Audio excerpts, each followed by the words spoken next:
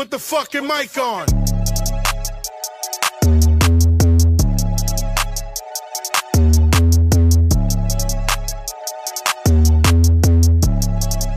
How we doing, folks? It's your boy DP, Barstool Sports Starting 9, and you are listening to the Into the Bench. Scoot your ass down.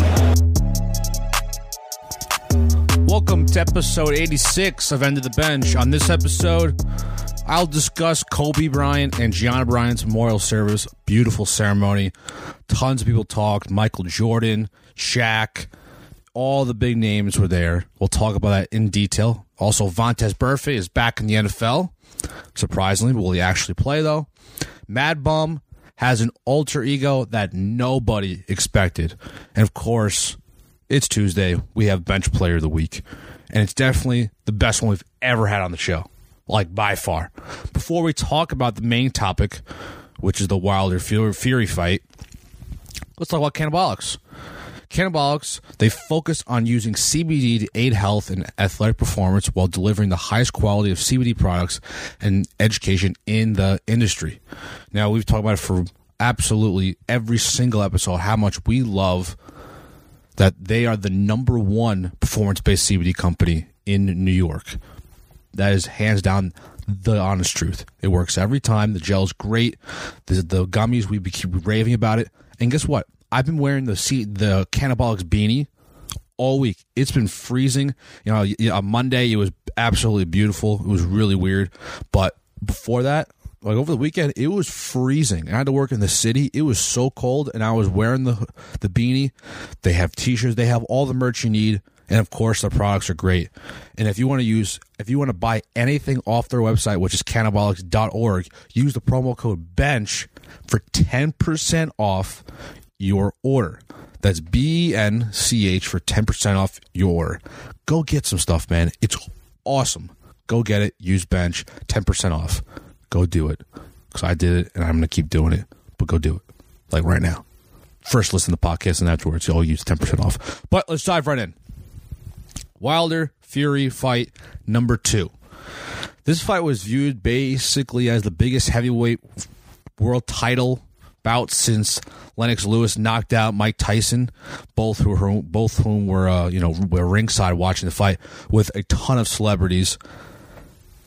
This fight, I'm not really into boxing. We've kind of, I guess, talked about it here and there on the podcast, how boxing's kind of second class, well, absolutely is second class to the UFC. But these two boys, and Anthony Joshua, those three guys have really helped the sport of boxing to come back to life. Now, we can all talk about Canelo Alvarez and Triple G, great fighters, but everyone seems to love the big boys. The big boys bring the lights, the camera, and the action, without a doubt. And it got my attention and millions around the country, without a doubt. So let's talk about the entrances first. The entrance for both these guys, top notch. Wilder was wearing this 40-pound costume. It was like a heavy, almost like armor, almost. I mean, whatever you want to call it. But he wore it in tribute of Black History Month, and it was lighting up. It had this crazy mask on. The eyes were red. It was sick. But Wilder said that his legs were actually weakened by the costume being so heavy. If that's you want to say, then okay. And Deontay Wilder also said he's, him saying, I'm like rethinking this because I was reading the notes, I was reading all the stuff, is saying that, you know what, the fact that you're kind of almost giving an excuse right away after you lose the fight, just naming one thing, a little weird, but honestly, a 40-pound costume is a little ridiculous, to be honest with you. I think it's a little ridiculous. Now, Fury, on the other hand, total alpha move. Came in on a throne. Well, it was such an alpha move. You know, a bunch of dudes holding this big platform up while you're sitting in there. I mean, the guy's 273 pounds, 275 pounds. Thinking the second heaviest fighter to win a fight ever. That's heavy, man. Carrying a guy on a platform like that in a chair, and then he's sitting in it as well.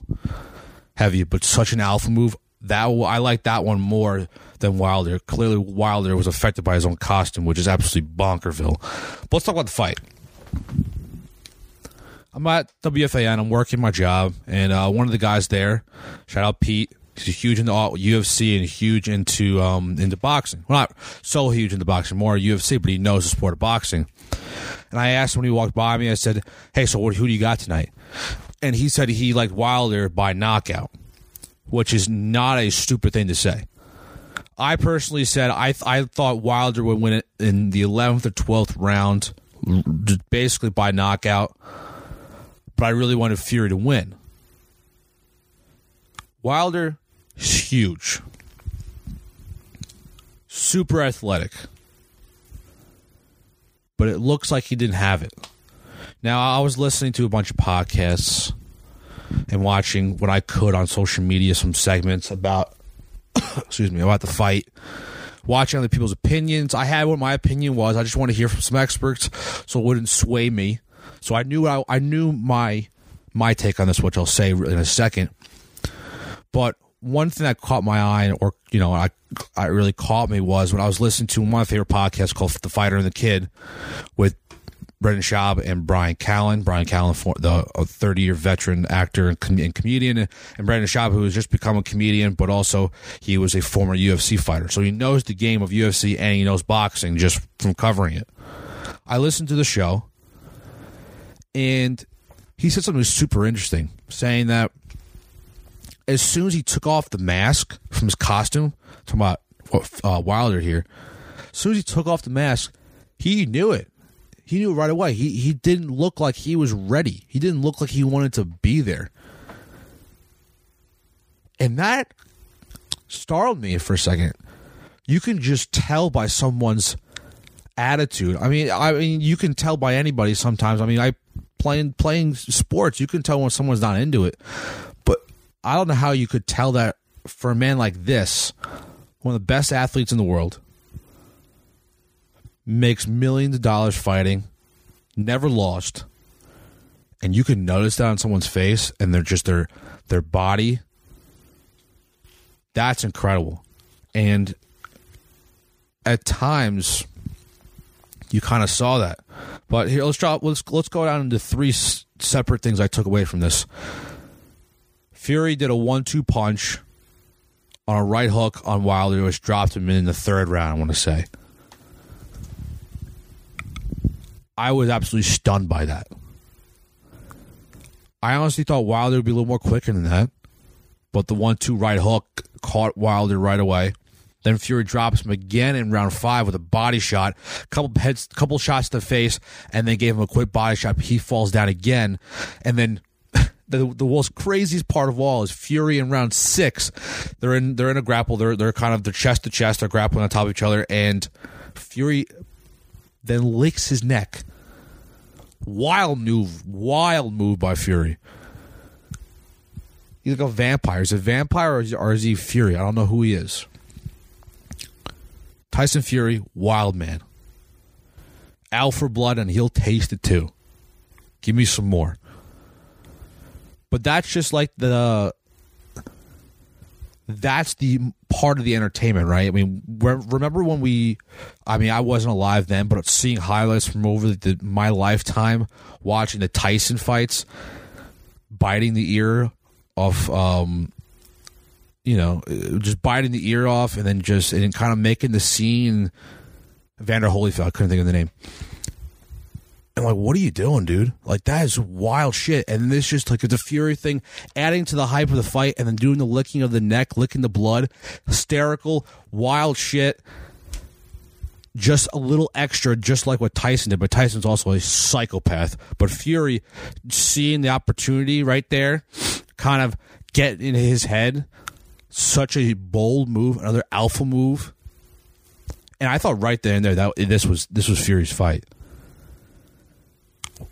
Wilder looked like he really wasn't ready for anything that Fury was coming with. And then the licking in the neck, which how people think is the weirdest thing, which I totally agree. But seeing him do that, basically said, I own this fight. You are mine. You are not going to win this. but there were still 6 rounds to go. But after the 7th round, with about 1:39 to go, Wilder's team, his coaches, threw in the towel. Fight over. Fury wins. At the stoppage time, Fury was in the lead 59-52 on 2 scorecards, and a shutout despite the point deduction, and then and then there was a 58-53 scorecard on the third one. ESPN also had Fury leading 59-52. Now you talk about the winnings, right? This was, I mean, you guys remember listening and watching the Mayweather-Pacquiao. We all know the guys were walking out with at least $50 million. I mean, Mayweather, I think walked out $100 million one time, or $90 million, $70 million. It's a lot of money, huge pay cut. Now this deal for the fight was a 50-50 split, with each man guaranteeing at least $25 million plus a share of the profits from the joint ESPN-Fox pay-per-view. $25 million is not a bad way. I mean, Wilder losing $25 million, not a bad day, but you got your first loss. Now some post-fight comments. Tyson Fury, alpha move in the beginning, alpha move during the fight, and alpha moves after the fight. Got the whole crowd singing. It's karaoke night. He's partying after the fact in clubs. He's making the whole club sing. Loved it. I honestly thought he was singing the whole song. Like, I think he was going to go like 8 to 10 minutes singing. But he did his thing. He mentioned a lot about how Wilder will be back. He said he will be back. He will be a champion again. But I will say this. The king has returned to the top of the throne. And that is the perfect comment to sum up his entrance, him in the ring, and then out of the ring in the winner's circle. What a great comment. He will be back. He will be champion again. But I will say the king has returned to the top of the throne. Bold statement. Now, Wilder, who needed 7 stitches to close a giant cut inside his left ear, said that he thought the first knockdown, which was in the third, was from an illegal punch behind the head of Fury, who hit him illegally 7 times. I don't know. Look, I'll be honest, I'm going to just say it right now. I'm not a boxing aficionado. I don't know everything. I don't know why Wilder would keep saying some stuff that might be not so precise, or he might not know everything. These are just in-the-moment comments. But in general, both these guys actually kind of like each other. There is, of course, the competitiveness, right? There is a competitiveness. There is a lot of smack talk. And that's what people want to see. That's what promoters want to have happen. This is what TV ratings want. They want the smack talk, the hate, the whatever, but there's a genuine respect between them both when it's all said and done. Now, a lot of fighters in the past don't have that same respect. Like Muhammad Ali, I'm sure he didn't respect all of his opponents. I'm sure you want to kick ass every single time. This is a little different, though. These guys actually respect each other. But, of course, when you get in the ring and then outside the ring and the promos and everything, the shit talk really starts. I totally believe that. But here's some comments on Wilder on the fight. He said, even the greatest have lost and come back. This is just part of it. Wilder said, you just take it for what it is. I can make no excuses tonight. I had a lot of misquote here. But we'll come back strong together next time around. This is what big time boxing is all about, which it absolutely is. The best must fight the best. I appreciate all the fans that came out and supported the show, and I hope everyone gets home safely. This is a comment like moments after the fight's over. This is perfect. Absolutely perfect comment to say. This is what boxing is all about. The best must fight the best. But we'll come back next time around and stronger. Right when I heard that comment, I said, there's got to be a chance that there's got to be a third fight, right?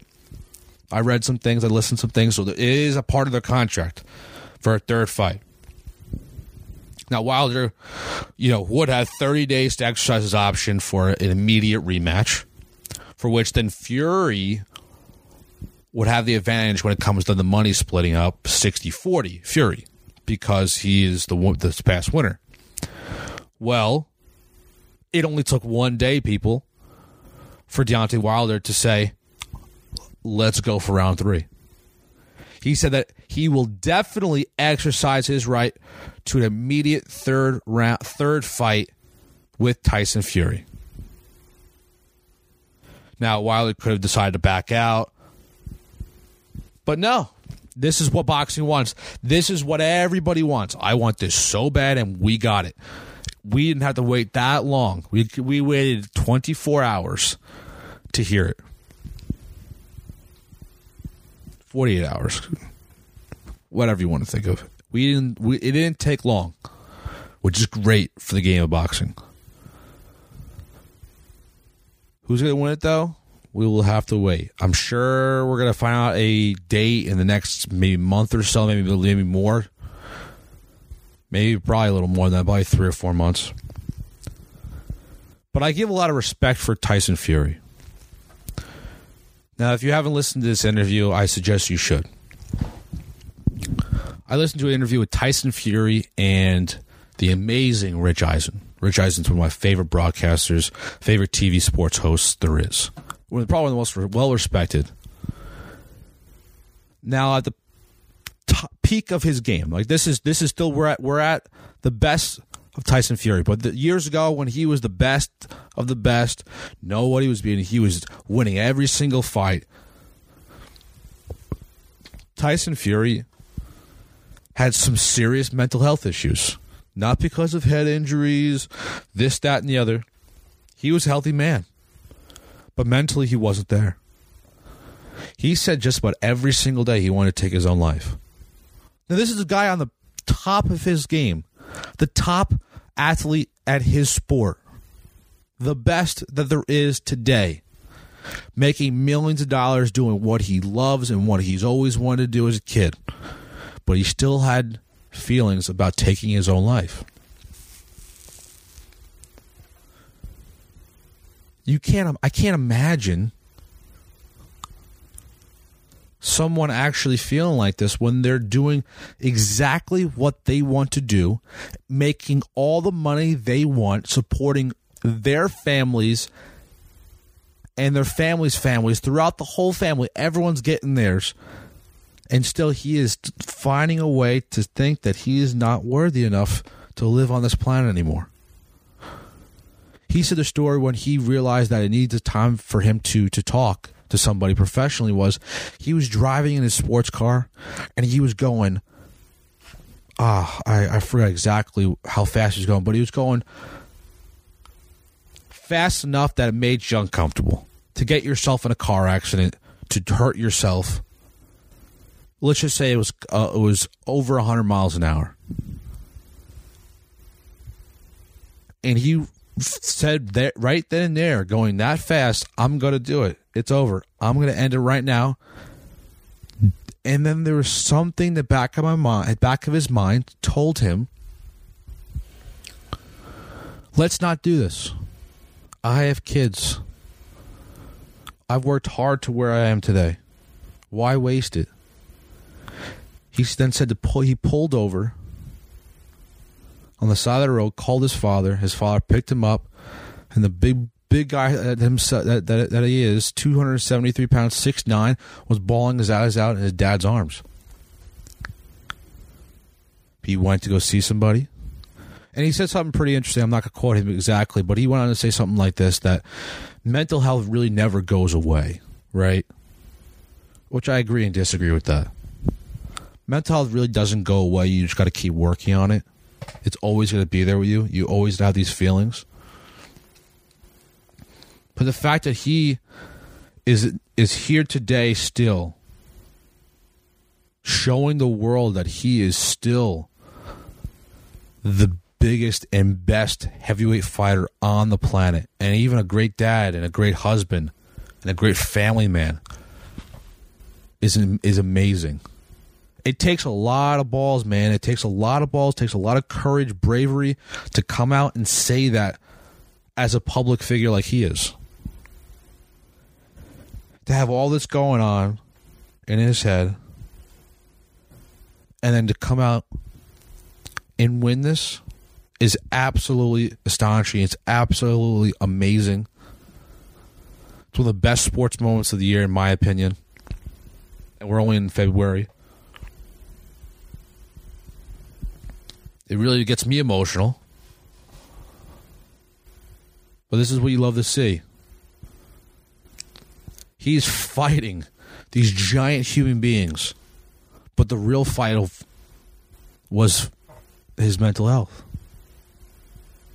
The fight against himself is a lot harder than the fight against Deontay Wilder. And that's just the fact of the matter. That's the fact. That's just facts. And the fact that he fought through that is absolutely incredible. And he's still here today is a miracle. It's amazing. I wanted him to fight. I didn't think he was going to win, and he proved me wrong and proved a lot of people wrong.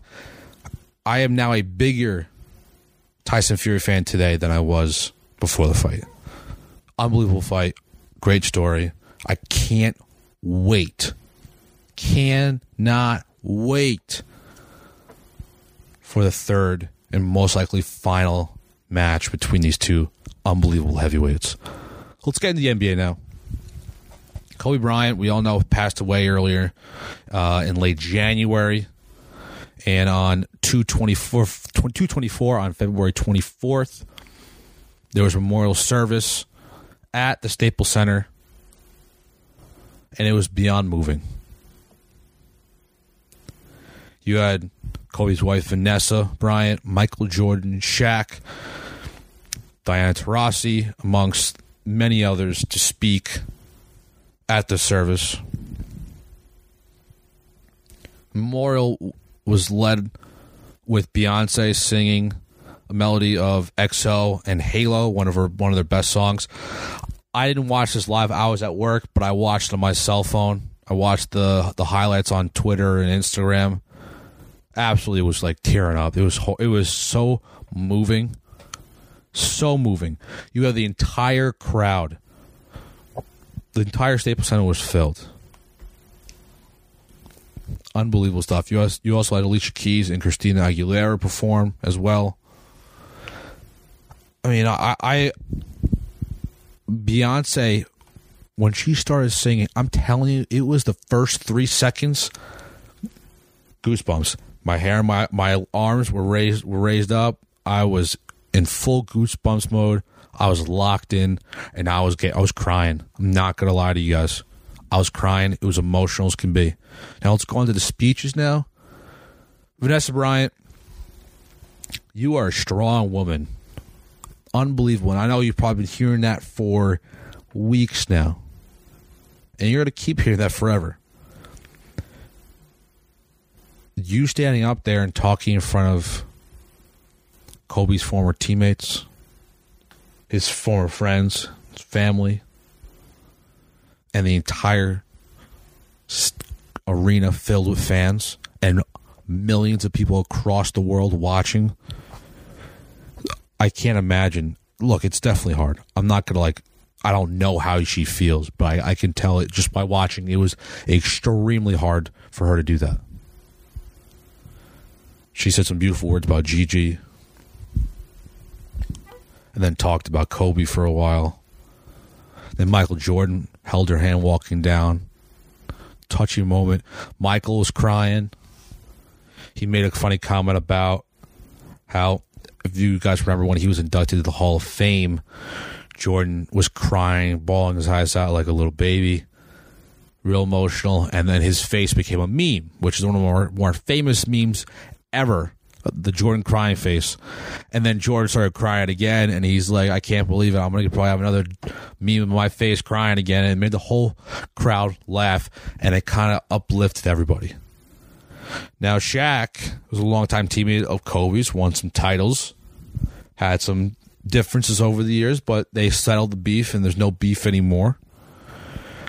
And Shaq, being the lovable guy he is, he told some heartwarming stories, some sad stories, and some funny ones, too. And one of the funniest one I heard from this, and it's probably one of the best things to come from this, is that Kobe, we all know Kobe, as Kobe Bryant fans and basketball fans around the world know, Kobe really wasn't the guy to pass a lot, right? Kobe was a straight shooter. He was a scorer and the best to ever do it. So Kobe wasn't really passing the ball in this story, right, or at the time. So his teammates asked Shaq if you could say something, because no one really had the balls or the power to stand up to Kobe and tell him to do something. So big boy Shaq, the Diesel, Aristotle, Superman, was like, all right, I got this, boys. He went up and said, I told Kobe there's no I in team. Kobe then said, I know, but there's a me in that motherfucker. I didn't really say it that well, but he said, I know, well, there's a me in that motherfucker. And the whole crowd was laughing. Shaq just said to the team, just get the rebound. He's not passing. And that's the first time that Shaq gained respect for Kobe. That's what Kobe was, man. He was a scorer. He took the team on his back. That's what he was. For Diana Taurasi, she told stories about how Gigi was going to be this unbelievable player for women's basketball, WNBA, in college, and play at UConn just like Diana Taurasi did. Be this movement, have this movement for women's basketball and women's sports, and leading women proudly in athletics. And I can tell you this, like I think she could have done it. From watching her highlights, she was unbelievable. Unbelievable player for her age. Just a very moving moment. Now, to follow this story about the memorial service, Vanessa Bryant files also a lawsuit for a wrongful death suit against the company that operated the helicopters in the crash that killed Kobe, Gianna, and the others. 7 others that died. The pilot was negligent in 8 different ways, including failing to properly assess the weather, flying into conditions he wasn't cleared for, and failing to control the helicopter. Those are just some. It was filed the morning that it was actually filed that morning of the memorial service for Kobe Bryant and his daughters and all the victims. But will this lawsuit actually go the way that Vanessa wants it to go? Now, under the visual flight rules that the pilot was following, he was required to see where he was going, and the pilot was cited by the FAA in May of 2015 for violating those flying rules. So it's happened once before, but I can tell you this, Vanessa Bryant's going to win this lawsuit, without a doubt. Now, the pilot has mentioned time and time again that he was absolutely trained to fly in conditions like this. But if you have an actual understanding of what you're looking at, if it's hard to see, why don't we not fly? Why don't we take a break today?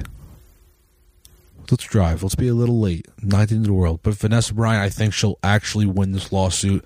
It's going to be a long one. I can tell you this. It's going to take a long, long time. You're battling with the FAA here.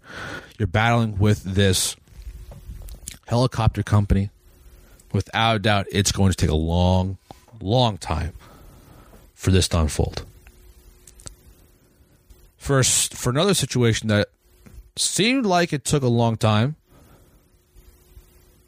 was the NFL reinstating Vontaze Burfict. Vontaze Burfict was, honestly, quietly, he's been out for a long time, since week 4, but you really didn't understand until I read this article. I was like, damn, he's reinstated? And it was last month he was reinstated into the NFL after a 12-game suspension, and he wants to play in 2020. Burfict, who played for the Raiders last season, was suspended for a week 4 hit on Indianapolis' tight end, Jack Doyle. He was ejected from the game and then suspended for the rest of the season. 29-year-old Burfict is set to be an unrestricted free agent next month. My question to everyone listening is, do you guys think he'll play again? Vontaze Burfict is a Bengals linebacker. Overall athlete, pretty damn good. Human being, not so much. Vontaze has a history of knocking guys out, hurting players, Juju Smith-Schuster, Antonio Brown, just to name 2, and many others over the years of him playing up the middle hits, blindside hits, helmet-to-helmet contact. And now going to Oakland Raiders, he did it again on Jack Doyle. Honestly, the suspension was absolutely perfect. A year, see you later, dunzo. People were, I heard, the Twitter fingers were going off. Everyone, these people on Twitter who think they have an opinion were saying, suspend him for life, ban him from the NFL. He does it again. At one point, I agree with it. I think enough's enough. But now, since he's back, he's reinstated. I honestly think he won't be playing again. Because I don't think teams are going to want to waste their money, waste their time, their effort of negotiating. Then they're going through training camp, OTAs. Everyone's going through all the process. Vontaze is becoming a leader again. He's leading the defense, and then next thing you know, it's week 5 and he hit another helmet-to-helmet contact, targeting whatever. He's out again. It's a wasted roster spot. Imagine a team that needed a linebacker, right? So, all right, we get Vontaze. That fulfilled our linebacker spot, which was weak, really weak, and we get a good linebacker there. He's suspended in week 5, week 6, whatever. Just an example. We're back to no linebackers, nothing. Our weakest spot is now weak again. Imagine that. I think teams are going to have enough's enough. If I'm a GM, I'm not going near this guy. I don't think he's a team leader. I've heard people say that he is a team leader. He's the guy that you want in the locker room, leading young defensive guys on your roster. I absolutely disagree with that. He's a dirtbag, dirty player. All he wants to do is hit guys illegally, and that's it. That's all he wants to do. I can't think of a worse situation for a team. It's either you sign Antonio Brown or Vontaze Burfict. Those are 2 players you don't want on your roster at all. Vontaze Burfict, dirty player. Get him off the field. He's, in my opinion, will never play another snap of football. I would love some GM to prove me wrong and sign this guy for a multi-year deal. I can't wait to see someone do that. I really personally think no one's going to do that. But if it actually happens, I'm going to laugh, and I'm going to say it's not going to last long. On a lighter note, let's talk about Madison Bumgarner. Mentioned at the top of the podcast about his alter ego. Madison Bumgarner, if you don't know who he is, played for the San Francisco Giants for a very long time. This is his first year on a new deal, new team with the D-backs, 5-year deal, ton of money. World Series champion, lowest ERA in postseason history is 0.25. Unbelievable pitcher, left-handed pitcher, and he's a dog. It's a workhorse. It's hard to find a left-handed workhorse in the league. But some things you just don't know about Mad Bum. He's a big country guy. Loves to be outdoors. We'll talk about an incident he had in the outdoors a couple of years ago. This one absolutely shocked me. It was unbelievable. The D-back starter revealed that he competes in rodeo events under a fake name called Mason Saunders. And Mason Saunders has won several events over the years. He got the name by combining a shortened version of his first name with his wife's maiden name. He said that he has been roping as a rodeo guy since his mid-teens, long enough that it's a part of who you are kind of situation here. It's part of who he is. That's a quote. He has been competing in rodeos for some time, including during his MLB career. Bumgarner, who has been frequently recognized in rodeo events, is the reason why he changed his name, has won over $26,000 in competitions in Wickenburg, Arizona, about 2 weeks ago before he signed with the D-backs. And he said that he might pursue this as a career after his MLB career, and he's actually very, very serious about it. But how are you, this is hysterical, how are you competing in events 2 weeks before you get signed to a multi-year deal with a ton of money? How do you do that? How do you have a brain? You can get hurt. Oh, but do you guys remember this? Back in the day, Mad Bum got in an ATV accident. He landed directly on his pitching shoulder, spraining his AC joint, and he also had bruised ribs. Mad Bum, dude. Why don't you wait until you're done, dude? Like, it blows my mind. I know this is part of your life, it's part of who you are. I am this rodeo guy. I love flinging the rope. I don't even know how you say it. But why don't you just take it you can do it not competitively, but it's like playing pickup basketball. Not even pickup basketball. You're shooting around by yourself. You're not really going hard. You're just taking some shots. You're having some fun. Mad Bum, why don't you kind of just do it by yourself? Do it with some family. You know, if it's a family day kind of thing, do it with your friends. Not do it competitively where you can actually really hurt yourself, right? You got millions of dollars on the line. You won $26,000 in the competition 2 weeks ago. You made $26,000 every fourth pitch. I don't even Mark. What's his name? David Price is making $30 million a start. You're making a ton of money each year. Why don't you just take it easy? Mason Saunders, why don't you take it easy? All right. Unbelievable story though. All-time story. Now, in our last episode, mentioned that we're talking about the AL East, and we actually couldn't record episode 86 on Friday's episode where it was supposed to drop. We had some issues with the recording devices, but like I said, Thursday, we record Thursday, drops Friday. Friday, we will talk about the AL East, the offseason standings, who's going to win the AL East. We did the NL East a couple weeks ago. Talk about the additions, subtractions, how how division may shape up in 2020. So, let's take a quick break. When we come back, we'll do special segments after the break.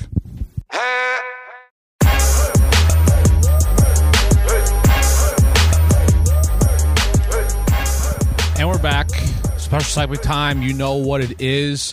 Let's start off, of course, with Bench Player of the Week. This is number one of the year. The number one bench player of the week. By far, I think this could be the best bench player of the week of all time. Nothing could beat this. Unless we see a Little League player play in the pros and strike out Mike Trout. That would be number one. But this one, 42-year-old David Ayers comes into the game for the Carolina Hurricanes as an emergency backup goalie versus the Maple Leafs. David Ayers is a Zamboni driver. A Zamboni driver for the Hurricanes. The highest level of hockey was Junior B, is the highest level Ayers has ever played in. He made 8 saves, let up 2 goals, but helped the Hurricanes win 6-3 against Toronto. Toronto's team is dirty. Tavares, Matthews, team is dirty. And he helped them win the game. What a wild story. I'm at work on Saturday night. I'm just finishing watching the Islander game going on.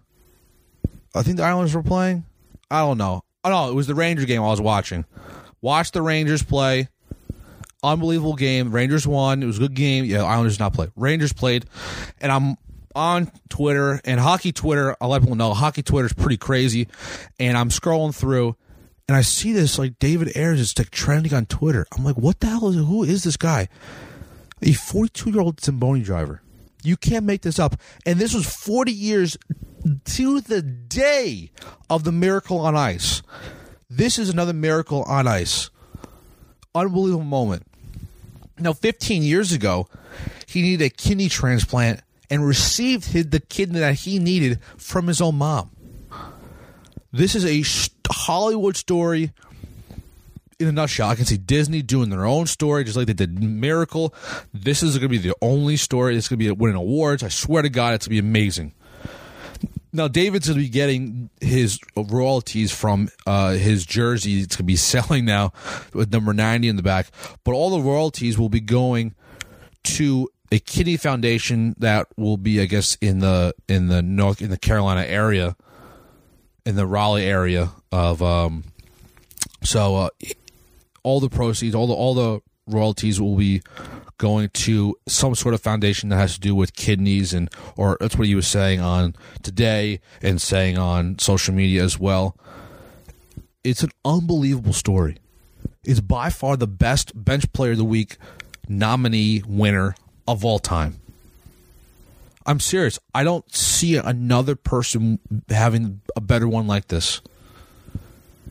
We've had backup quarterbacks do their thing, turn into starters. We've had role players score 30 or more. This is the best one. Guys running unbelievable games, playing amazing games in the Super Bowl. No, this is number one by far. Nothing will beat it. Congratulations. We'll be doing another graphic, tagging you, posting on Instagram and Twitter. You name it, it'll be there. We want to be part of the cause. Amazing story. Combine news, combine startings very soon, and Joe Burrow is trolling. I don't think this man would be in the combine, but he's tweeting out hand sizes. He tweeted out, considering retirement after I was informed the football will be slipping out of my tiny hands. Please keep me in your thoughts. I mean, your thoughts. This is a sad day for Joe Burrow, sad day for football.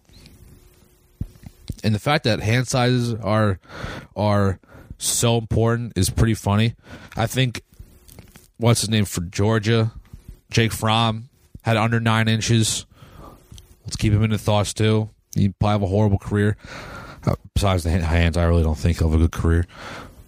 But this is just trolling 101. It's amazing. Everyone's getting trolled. Everyone's getting pissed about this. Pat Mahomes tweeted this out. I retweeted it, wrote his own comment. Thought it was very funny.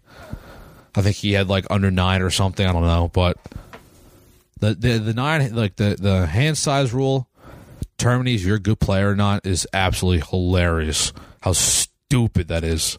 So dumb. Another segment, I don't know what to say, is a new segment title. We're working on it, we're tweaking it. I don't know what to say to this. Cleveland Browns mascot, Swagger, the former one, had an open casket funeral that was streaming live on Facebook. I don't know what to say to this thing, dude. This is absolutely bonkers. Open casket for a dog live on Facebook. Super weird. This is the most Cleveland Browns thing of all time.